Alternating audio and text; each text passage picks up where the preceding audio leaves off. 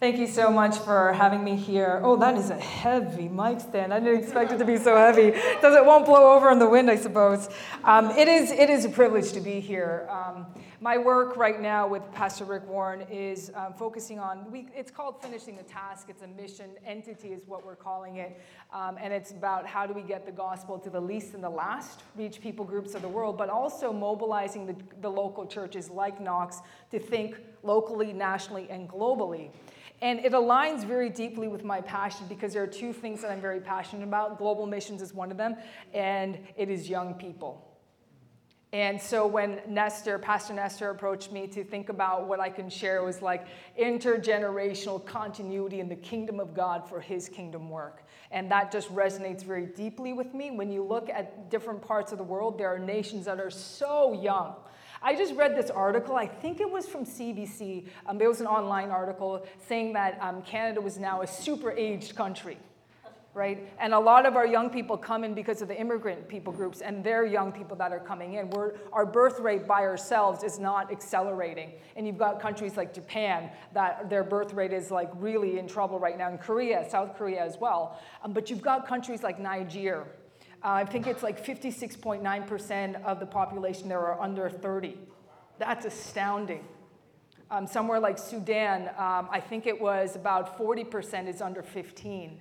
Astoundingly young countries. And interestingly, in global missiology, that's where the center of Christianity is shifting. We call it the global south.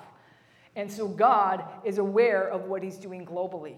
In Toronto, I love coming to Knox because there is many generations and there's diversity. Those are two things that are built into the kingdom of God. Whether it was acknowledged by the church in history or not, in the kingdom of God, diversity and generational continuity are built in.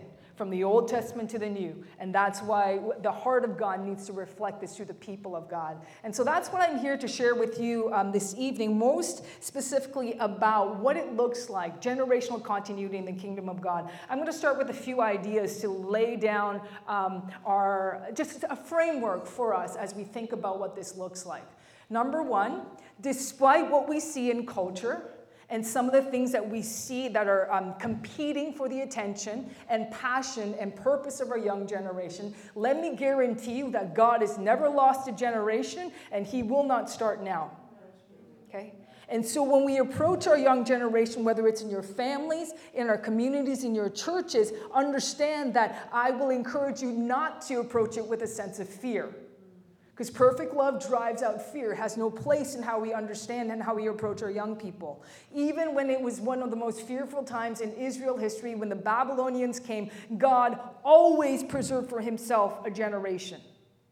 He will not lose a generation. He will not start now. Even though there are difficult times, he in his sovereignty, that's the other part, we believe in a sovereign God.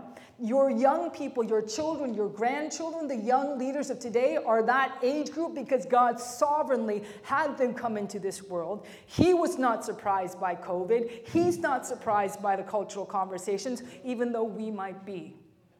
And I absolutely, every fiber of my being, feel that God will draw out of them the wisdom, he will draw out of them the principles that we have done our best to imprint in them, and he will lead them on their journey. Only let us not fear that they will be captured. They will not be.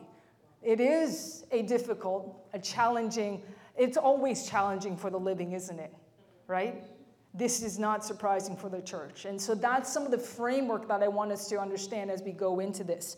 Also, God is a God of generations. He introduces himself in the Old Testament to the patriarchs. I am the God of Abraham, Isaac, and Jacob, and Israel, and all the people groups there afterwards. And even when Jesus set up the church at the Pentecost and the coming of the Holy Spirit, there was an understanding that this would be a generational thing. Until the day that Jesus comes, there will always be his people somewhere in the world. So let us not look upon this generational continuity as if it's an uphill battle. It's not. Okay? I believe that with the power of the Holy Spirit, with the birth of the church in the first century, the enemy has always been on his heels. And we cannot let his ploys in the world around us fool us into thinking that the church is weak. She is not. We have a young generation that is very different. because the way that the history has unfolded has been very dynamic. Again, having 5 generations possibly in some areas of the workforce, that's huge. It's not really happened before. And when I think about my father, who was born in 1946, before the Korean War in what is now North Korea, they had no infrastructure at all because of the war. And now look at where South Korea is. And so those rapid changes that happen in his lifetime, and we're born into this world, we understand that the changes that are happening in world history at that pace, it's never gone that quickly before. But again, it's not because God's lost control and things are spiraling out of control. He is a sovereign Lord. He is the author of history. We need to be in step with the Spirit. And again, in our heart of hearts, let us not be fearful of what God is doing. He is intentional, and He wants us to pour into our young people. And again, we have to recognize that God's sovereign plan from the beginning until the end, until Jesus Christ comes, He's understood that nobody lives forever. And so again, in our families, in our communities, in our blended families, in our countries, there is this idea of continuity. And we understand it because we look at our kids, if you have kids of your own, or if your nieces, your nephews, if your teachers, the young generation, there's so much hope and ambition in them. And sometimes when we look down upon them, which is what Paul encourages us not to do, and not to let Timothy himself feel like he's looked down upon because of their age, but there is this sense of generational hubris, isn't there? And it goes both ways, to be frank. And so what I want to do for you this evening is unpack about 3 stories that I think illustrate for us this generational posture that we can take towards each other and what it means to draw out of each other the very best that God has given to us. One of the questions that are around in culture is like, how do we deal with some of the cultural issues that are very hot button issues that have really polarized some areas of culture and even the church? Transgenderism, gender fluidity, abortion, just everything that is out there in culture. How does the church step into this? And we worry about how our kids will approach this. And one of the reasons, and I've been thinking about this for the last few years right now. When I was growing up, I grew up in the west end of Toronto, Mississauga, Lorne Park area. That's where I went to school. The question of gender identity and the bathrooms and stuff never was raised. It was just not raised in the 80s and 90s.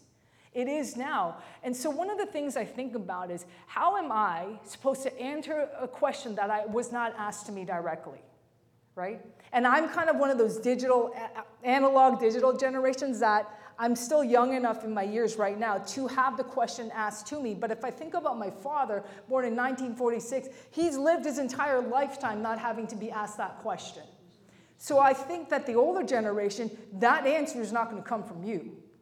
It's got to come from the young people to whom the question has always been posed in the core of their being. They understand that their friends are from these communities. They understand that they want to treat them with dignity because everyone has Imago Dei. But the older generations never had to deal with those questions. So in some ways, it is unfair for the older generation to feel like they have to come up with the answer. And that's why intergenerational collaboration is significant. Because the answer comes out from the wisdom of the past, but also the knowledge of the present. Who are the faces of these people? You may not have them in your friend group if you're from an older generation, because it was just not as prevalent in culture. But these young people in their schools, they have to deal with it every day. And the tension that they feel in their hearts, where they love their friends, they have fun with them, they learn from them, and yet the biblical principles and how the church's approach hasn't always been consistent.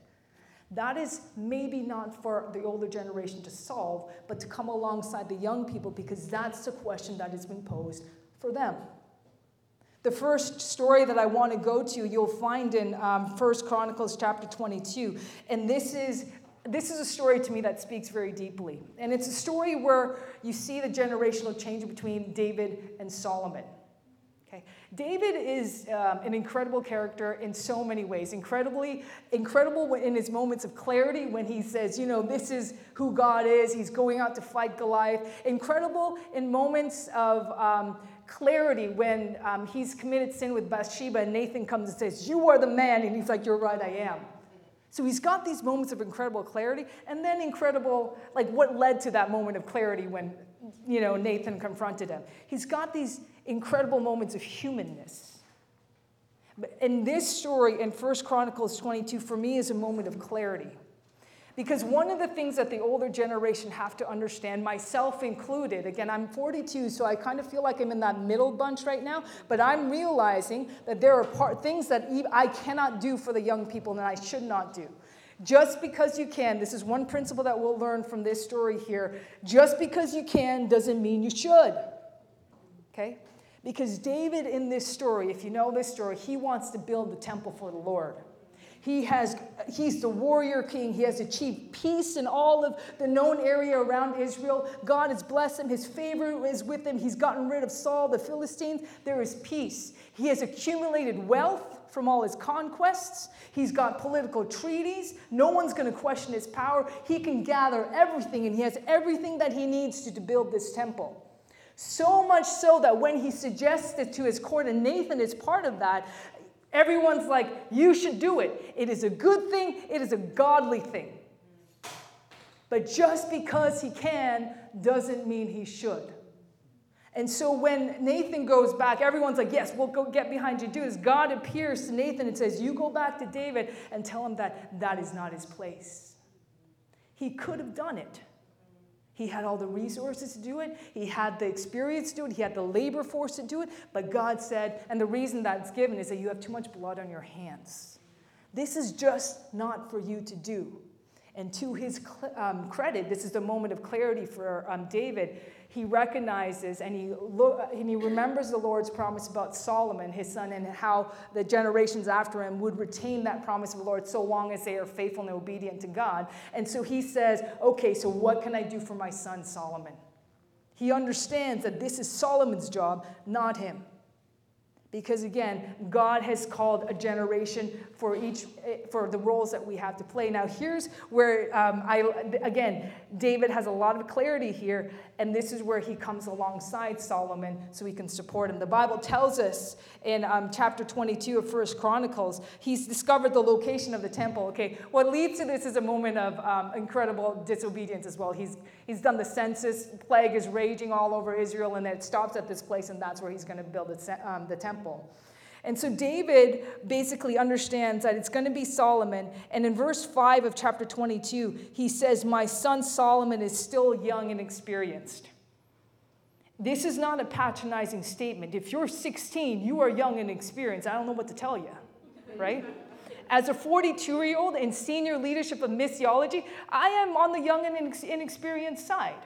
Right? I fully admit that. Rick Warren has a lot of experience in pastoral ministry and megachurch ministry and global stuff. So there's a lot that I'm learning just by being in his orbit. So, but if you're young, if you're Solomon and David's been the king your whole life and you're just getting in there, you are young and inexperienced. That's not to be patronizing. And let me tell you, it depends on how you say it, the tone of voice. So when somebody tells you, young people, for those of you in this room, that you are young and inexperienced, that's not necessarily them putting you down, but maybe it's an open door for them to say, let me pour out what I have earned in my life into you, because that is the approach that David had. So he recognizes the truth of something, okay? Solomon is young and inexperienced. In the verses previous, because David's already gotten in his mind that he needs to build this temple, the verses previous to that statement, David gave orders to call together all the foreigners living in Israel. He assigns the task of preparing finished stones. He provides iron for the nails that we needed for the doors and the gates and the clamps. He gave more bronze than could be weighed, and he provided innumerable cedar logs for the men of Tyre and Sidon. Because they brought so much, and they're paying tribute to this king, because he's really the superpower of the day in the ancient Near East. And so what happens is that David understands he's not the one to build the temple. It is Solomon. Solomon is young and experienced. So what can now David, as the experienced elder statesman, the monarch of the days of the glory of the united monarchy, he goes right up into the line of building it, and he prepares everything that he can for Solomon. He is out to see the success of his son. He can't do it for him, but whatever is inside of him that he can do, he pulls all those strings for him. gathers all the raw materials and the raw resources, financial backing. Later on in that chapter, you'll read that he calls all the people of Israel together and says, you support my son in this, leveraging all the relational capital he has that he's earned over the years so that they back his son Solomon because he is young and inexperienced. The posture of the leaders of the church today, when you look at your young people, how do we set them up for success? Insofar as we are able, it won't guarantee it. It just doesn't. Every generation has to choose obedience on their own. That's what Joshua says. As for me and my household, we will choose to serve the Lord. You choose what you need to do. But what is it that we can do to put them in the best possible position? And looking down upon them does not help. So how do we leverage the wealth of knowledge, literally funds sometimes, finances, the biblical lessons that you have learned, the hard knocks of life as God has walked by you, the broken moments of your life, to deposit into the young people so they don't have to make the same mistakes, although they'll make some. Solomon is not the perfect king. He's got a lot of problems in his day and age, but insofar as this temple thing is concerned, David is like, I want you to succeed. So that's what he does. In verses 14 and afterwards, you see the wealth of Israel at this point. He's talking to Solomon at this point, and he's like, I provided 4,000 tons of gold, 40,000 tons of silver, so much iron and bronze that it cannot be weighed. I've gathered timber and stone for the walls. You may need to add more, but I've done what I can. You have a large number of skilled stonemasons and carpenters and craftsmen of every kind. You have expert goldsmiths, silversmiths, and workers of bronze. He's gone through the recipe of what it takes to build a temple. And he says, this is what I've prepared for you. And in the words before them, as he's talking to Solomon, he summoned him. He tells him, now my son, may the Lord be with you and give you success as you follow his direction. And may the Lord give you wisdom and understanding that you may obey the law of the Lord your God as you rule over Israel. You will be successful. And here's the caveat. If you carefully obey the decrees and regulations that the Lord gave to Israel through Moses. So one of the things that we can offer up to our young generation are the biblical lessons that we know in our heart to be true. You need to obey the Lord. You need to fear the Lord. It is the beginning of knowledge. Well, these are the things that we are telling you to do because we've learned them into our lives, but we cannot do it for you. And so as he summons Solomon in his young and inexperienced years, and you can imagine Solomon standing before him, he is saying, this is what I've learned. And all the mistakes I've made in my life, that you need to obey the Lord. You need to guard your heart. Then you will be successful. And he does some of that, but not all of it. And yet what David wants to do is encourage his son. And that line before he goes through all the tons of gold and silver is, be strong and courageous. Do not be afraid or lose heart. Those are echoes of what God said to Joshua when there was that leadership transition there, when Joshua himself was a little bit older than Solomon probably, but still a young man compared to Moses, 120 years, right? How do you fill Moses' shoes? How do you fill David's shoes? And yet when he looks at his son, that rising next generation, he doesn't say, hey, you're just messing this all up. Okay, don't do this, don't do that. And he doesn't say it with that tone. He's like, be strong and courageous. Do not be afraid or lose heart. But he does do the very fair thing. Like grace is not free, okay? Because Jesus Christ earned it for us. Salvation is not free in that sense. Somebody gives it to you. And obedience and blessing, those go together. God is not a pushover, so you be sure to obey. So there's no mincing of the words. God is not he's an absolute God. There is good and there is bad. There is blessing and there are curses. There are clear things he outlined in the Bible. There's a posture. Love God, love your neighbor. All the things in between about contextualization, that's the wisdom he gives us as we interact. And that's what we trust God to draw out in our young people. I love this story because it reminds us that, there are things that we feel like we can do, but maybe just because we can doesn't mean we should. It belongs to that next generation. In Acts 13:36, it talks about David as, and it says in the Bible that David lived his purpose in his generation, and then his feet were gathered. He died, and he joined his ancestors. So one of the things, those of us who are older in this spectrum of life, what is our generational role at this point?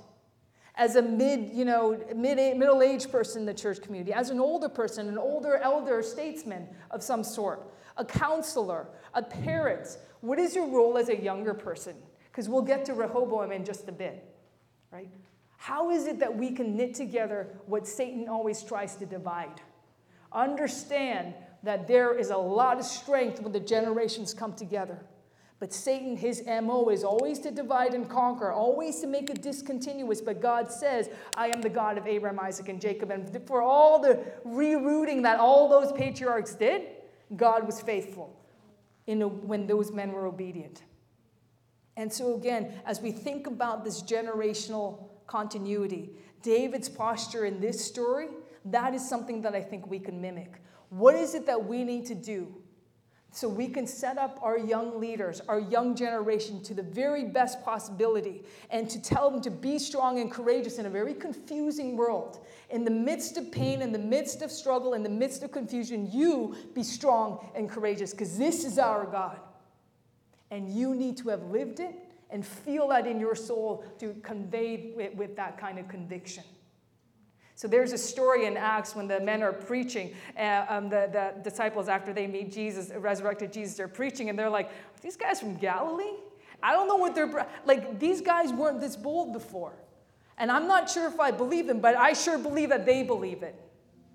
And sometimes that is that seed of encouragement that we can, that really creates that robust and deeper faith. But that's a demonstration of how we walk as we mentor and we raise up our young people. That is an incredible story. All the resources that you have. Not so we can live the glory years like Freedom 55. I know that's an older commercial. It's not for you. There's a question that Rick asks when he has a group of donors, and he's always like, what is in your hand? Whether it's time, talents, and treasures is the way that he unpacks it. But what is in your hand? That's not for you. If you are a follower of Jesus, that's not solely for you. He's blessed you to be a blessing. There is a lot that God has given to the older generations. We call them boomers in sometimes a pejorative way. But nothing replaces life experience, especially the life experience that you have given to God, all the good, the bad, and the ugly. There's so much richness in there that you cannot get when you are not that age. It is, for me, analogous to nuking like a ramyun dinner because you're like in college, and then understanding what it takes for a Southeast Asian grandma to cook the soup and draw out all the flavors over hours and hours of marinating and just getting the flavors out and the ingredients in the right order. That is the wisdom of life. That's one of the precious gifts that God has given you to give to the next generation. Some of us have worldly resources and some of us don't. God will use that too. But one of the things that he's given us is ourselves in those stories. That's what needs to be passed down. Okay. When we look at another story, the other one I want to also talk about is Esther. That is an incredible story in so many ways, because you have this young woman who, when she was a girl at one point, there are liabilities against her. Okay, number one, she is an orphan. It's a liability today. Probably more of a liability in some other parts of the world in Canada. We have done our best to try to raise awareness on how to treat people and how to provide safe networks and places for orphans. But there's an emotional thing there for an orphan. We learned that her parents have died. Okay, so there's something traumatic in her. So she's an orphan, which is a liability in our day and age. She's a female. She's a girl, which is a liability, not so much in Canada, but very much so in other parts of the world. She is Jewish, which back then, not so much in Canada, but still, I just heard of a story in Peterborough about anti-Semitic, remarks at the local synagogue there. I saw this afternoon. Okay? Anti-Semitism, this racism. It doesn't mean that you have to be Jewish to experience it, but back then in her day and age, it counted against her. So she's got these three liabilities against her. And the one who raises her is her older cousin Mordecai. And he is like a father figure So you don't have to be the biological parent, the teacher that is assigned to that student in the class.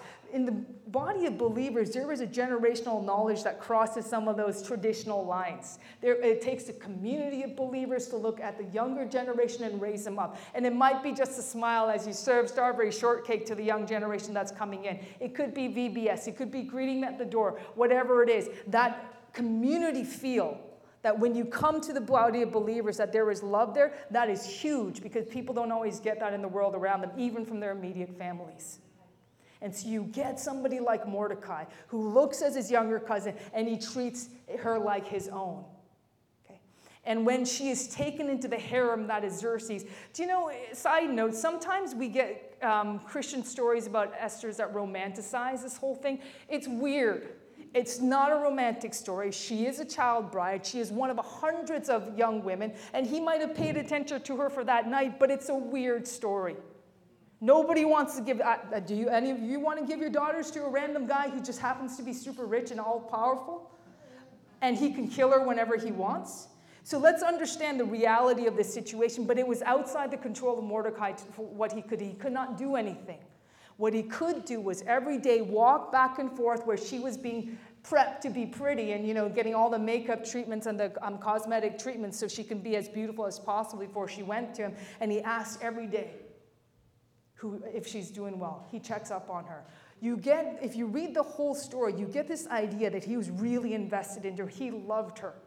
He knew how to speak to her when she didn't want to go before the king in Esther chapter 4. You know how when you know what your parents are thinking before they even have to speak to you? Like you're running around and they just give you this, you look and you're like, yeah, we're in trouble now. That's the relationship she had with Mordecai, because Mordecai knew how to speak to her so that he could draw out her courage. Even if, okay? So in that situation, he tells her, if you step away from this situation, God will raise up somebody else, and who knows that you were placed for such a time as this. And if you don't, then you will perish with everybody else. And he just kind of does a mic drop and lets it go. He lets her simmer in it because he trusts, somewhere in the relationship, he trusts that he knows what he put inside of her. And all those years that are in between the text of this book, there's a relationship there. A mentoring, a discipleship, a parent relationship, where he knows how to speak to her and say, I've raised you better, is the subtext that I'm reading there. And if you don't step up, somebody else will, but this is where I draw the line. I can't be obedient for you. And she finds the courage because the relationship that she has with him, and she knows, she says, I will fast if you will fast with me. And he gathers everyone he can so that they fast along with her household, where a lot of maids, around her. They all fast together before she goes to the king, and that's where she musters her courage and says, even if I perish, then I perish. We need a young generation that is like that. Like Esther, like Daniel, going before the king when he doesn't want to eat the food and challenging them, listen, give us 10 days. He knew his non-negotiables. Somebody taught that to that generation. We don't hear about Daniel and his friends' parents. They're the nobility of the area. Most likely their parents were killed.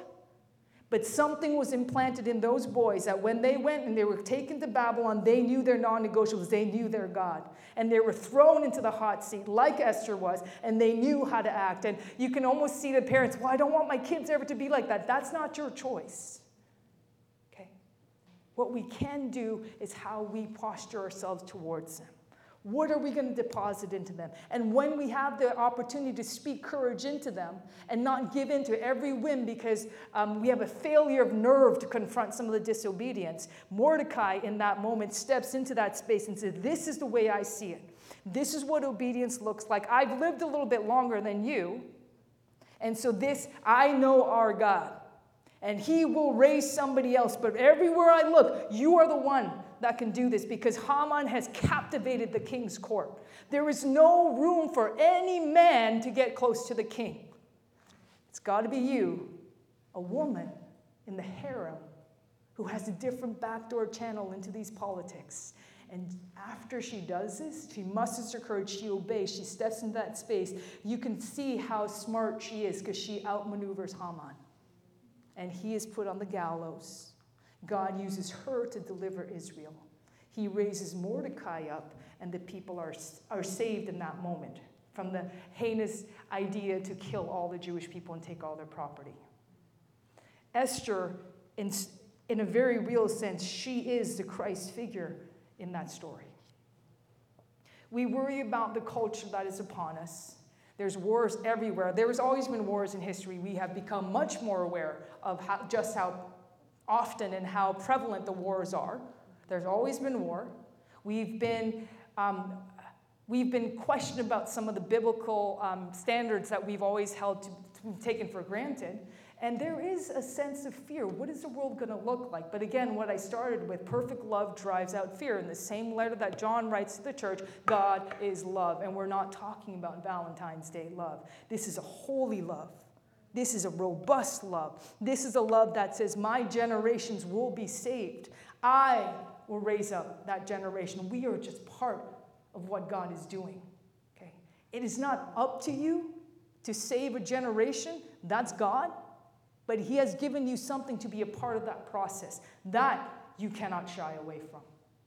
And that's where we see Mordecai stepping into that space. And again, that relationship, to Esther's credit, she hears it. She doesn't take it as like, you're garbage or you're not good enough or you have to listen to what I say. She thinks about what Mordecai says because she understands that Mordecai is saying it from a place of deep love. This is a man who has taken her in when he didn't have to. This is a man who is her older cousin that has loved her, that cared for her, walked outside the harem every single day. This is a man who learned about the assassination attempt on Xerxes, told Queen Esther, and she got the credit, but she also gave Mordecai the credit. There was a trust element between these two, a deep love. And so when she heard him say that, sometimes, I remember my teenage years, sometimes you shut down. Oh, my parents don't love me. That's not the case. But that's how we hear it sometimes. She was past that phase in her life, and she heard him. She heard him say, this is where God has placed you. You can do this. You have to do this. And to her credit, she is able to gather the mettle of her person. It's usually used in the context, the mettle of a man, the mettle of a believer. In that sense, to gather all that courage and say, I am all in. And whatever be, let it be. But that's the switch that needs to flip in her brain so that she enters into this weird political intrigue and arranging the banquets, inviting Haman. She knows how to do this, but that flip in her heart needed to be switched. You ever see a kid who's got all the potential in the world, but they don't have the confidence? That's what it is, right? And that's what we need to speak into them, exactly the way that David did to Solomon. Be strong and courageous. Do not be discouraged. Okay, do not give up. You are born as young people in this generation, in this season, and we will be gone after 40 years, but you will still be here. And there's a reason for that, because God is intentional and he has a purpose. He will not lose you. Only look to him. He will give you the answers as you need them. We don't have to prefigure everything out, because how many people made plans and COVID hit, right? God knows how he's unfolding history. He has always been sovereign and will remain so. And so the story of Esther, it's a fantastic story about female leadership as well. But for me, I wanted to highlight for you that relationship between Mordecai and Esther. How deep it really goes when you understand the subtext of that relationship, what mentoring looks like, what challenging looks like to draw out the best in that child that you have mentored into a young person. And again, the response of Esther to gather her courage and receive it's criticism, but it's constructive criticism, and she receives it well. Okay? To have that ability to absorb it, to think through it, to pray through it and say, you're right, I'm it, let's do this. Right? And so we see both sides of that equation, if you will, in that intergenerational connection. The other story that I want to talk about is Elijah and Elisha in 2 Kings. This is a great story as well. I say they're all great stories, but they are. This is a great story. So Elijah and Elisha, they're already mentor and disciple prophet and prophet-to-be, I guess.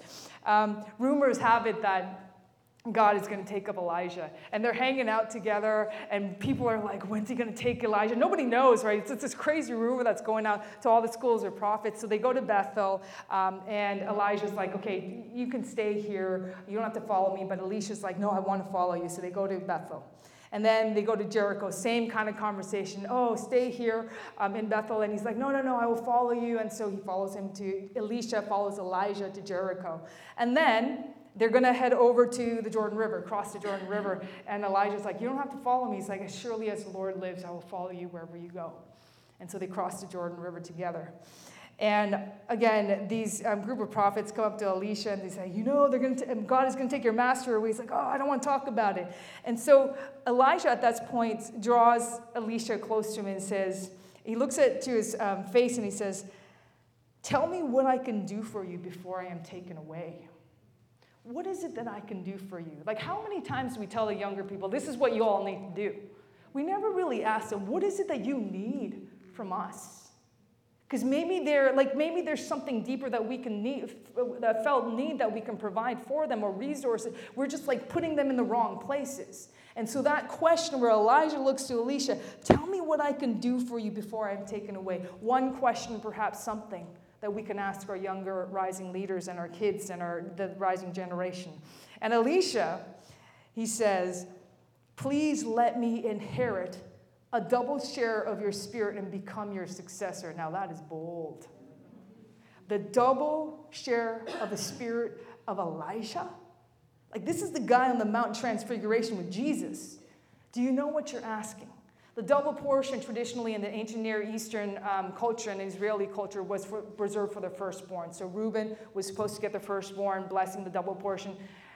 Jacob gets it, which causes all sorts of family drama in that story. But the double portion is always for the firstborn. So Elisha is asking a very bold request, and to be his successor. Double portion from Elisha. And so I look at this, and in many ways, one of the reasons why in the prodigal son, when the son asks for his portion and takes off, it's so insulting in that culture is because you're pretty much saying, I wish you were dead. I'm going to take my inheritance. I'm going to get out of here. It's very offensive.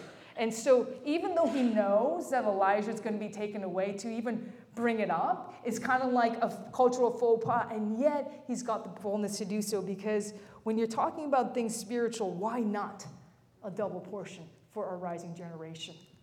Why not? So there's a part of me that looks at Elisha, I'm like, good for you for asking.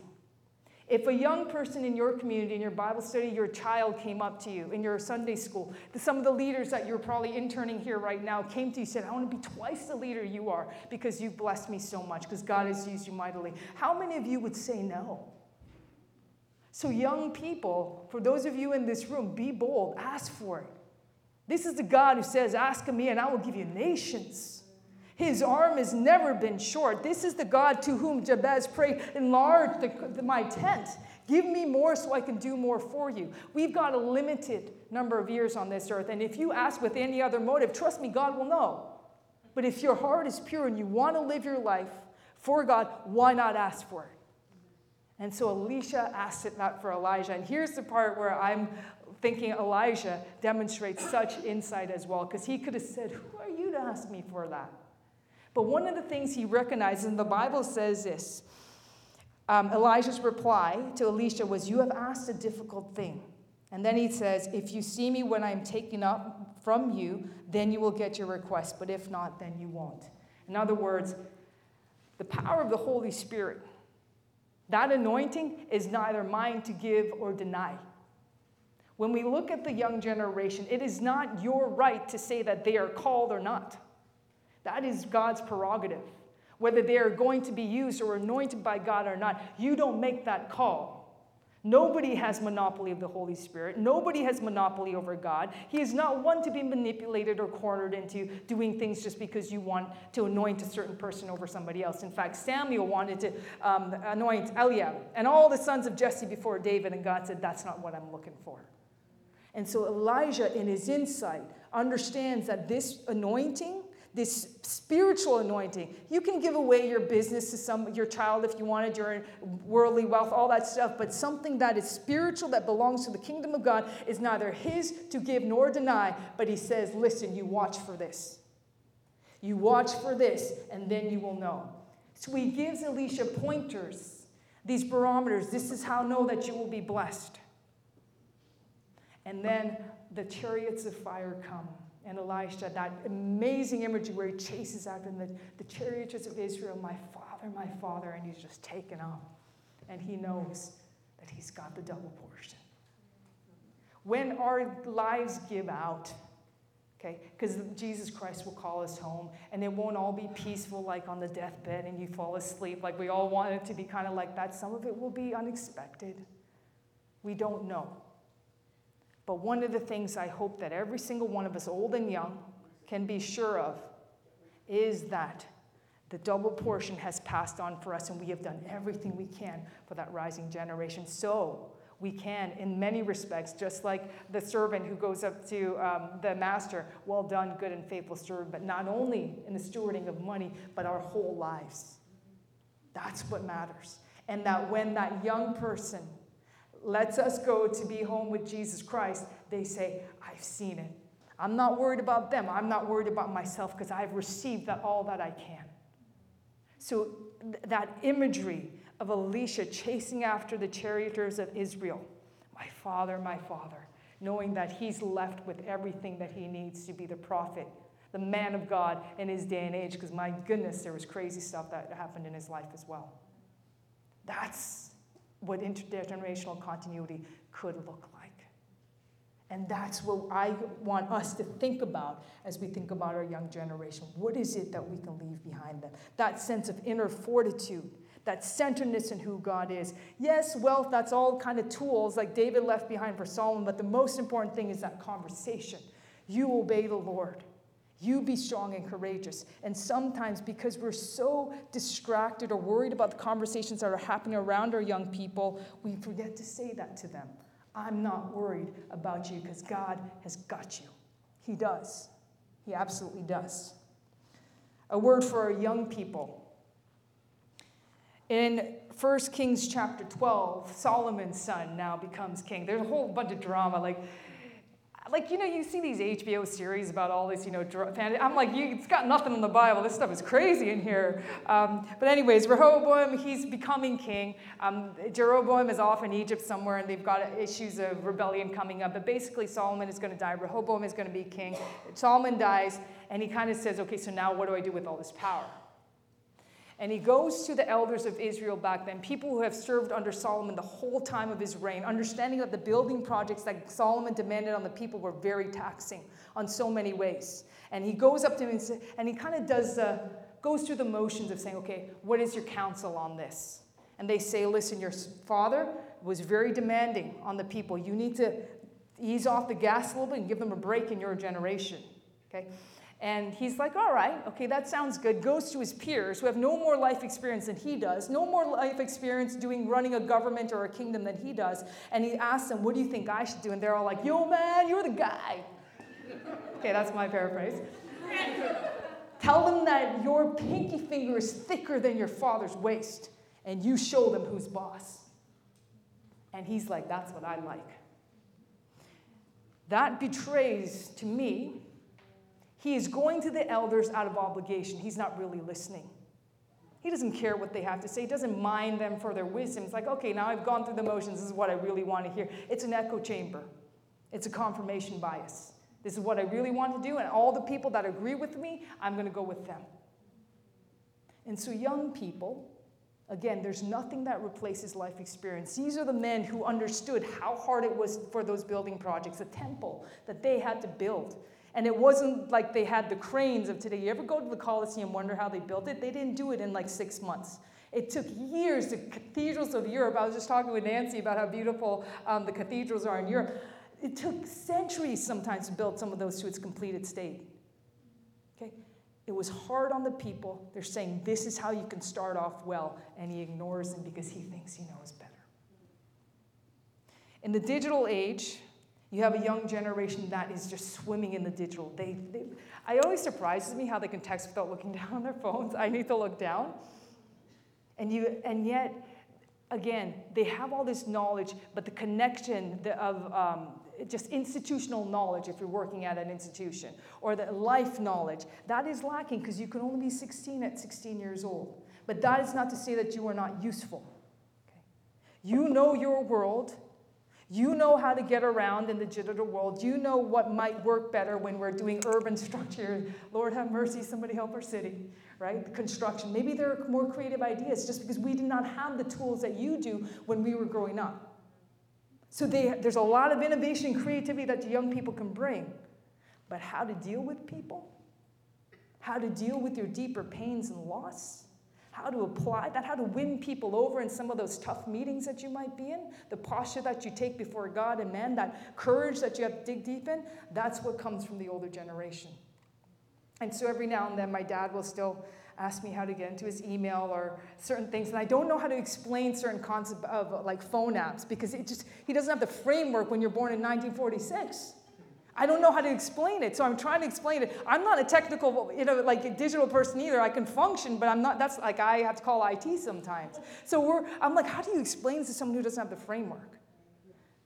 But my goodness, when I go into a meeting full of Korean men, I go to my dad because he understands the people dynamics. He understands the worldview that they bring in, and if I want to win them over, how do I do that in a way that doesn't break the unity of the body of Christ? And it's not about my ego at that point. It really is, how do I show them honor in the way that they will receive it? And how do we make this work together intergenerationally when I'm in some of those meetings? I go to my dad for that. I go to my mom she's here right away. I go to my mom for some of the other questions too about life. Because at some point you just realize that they might have more wisdom than you do, right? And the other thing about parental knowledge is that it blew my mind when I actually thought about it this way. They are the only person in my entire life who knows me for every single day of my life. Before they pass, that is, right? My brother is the other one that is closest, but we were growing up together, right? How much can you know about your sibling when you're only 2 years old? He's 2 years older than me. And so that to me is like, I tell you the truth, my mom and my dad, they know how to speak to me when they want to draw something out.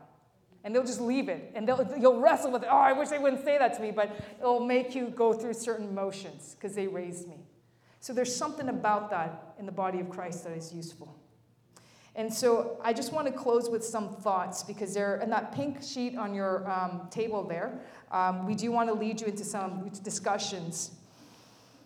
So how can the church, the Christian community, help young people thrive? Not just survive or get through the next grade. There's a thriving that belongs to the people of God. When there's true collaboration between the generations, how do they grow? How do they contribute? Consider the environment that you're creating for them. And here's the other thing, that we forget that we were that age at one point, right? What helped you thrive? What would you like to have heard from your mentors or your parents if you didn't hear them? Or if you did hear something good, what was it that kick-started something in your heart? Okay? The other questions there, what are some areas where you, whether you are older or younger, can help in bridging the generational challenges? As somebody who's 42, sometimes I feel like I can help analog, digital. I can sometimes help bridge the boomers to the Gen Zers sometimes. I feel like I can do that. So what is your role in all of that? You don't actually have to be a part of a certain demographic. Some people who are older just understand young people well and vice versa, right? But what is your particular role in helping bridging that gap rather than making it further together? How do you help rather than be played by the enemy, in other words, right? And then how can we begin to understand the differences as a point of strength rather than dissonance? Our lack of knowledge of the digital world. Okay, again, generational hubris goes for both ways. I heard that in Taiwan, because of the geopolitical situation out there with China, there is a generation of older people who are training their young people in Morse code, just in case their infrastructure goes down. You will never get a young person knowing what that is. That's historical knowledge, right? But that might be useful for the future, depending on what happens. Okay? So that's what we call the strengths instead of the dissonance. So can I invite Pastor Nestor, or should we just go to the questions? Sure. If we could spend around 7 to 10 minutes so that we could have time for Q&A afterwards. Okay? So if we could do table discussions. based on the 3 questions that Dr. Lise has just provided us. Yeah. Can you do that now? Thank you so much. Answer some Q&A afterwards, so I'll stay up here. Yeah. I'll come up after.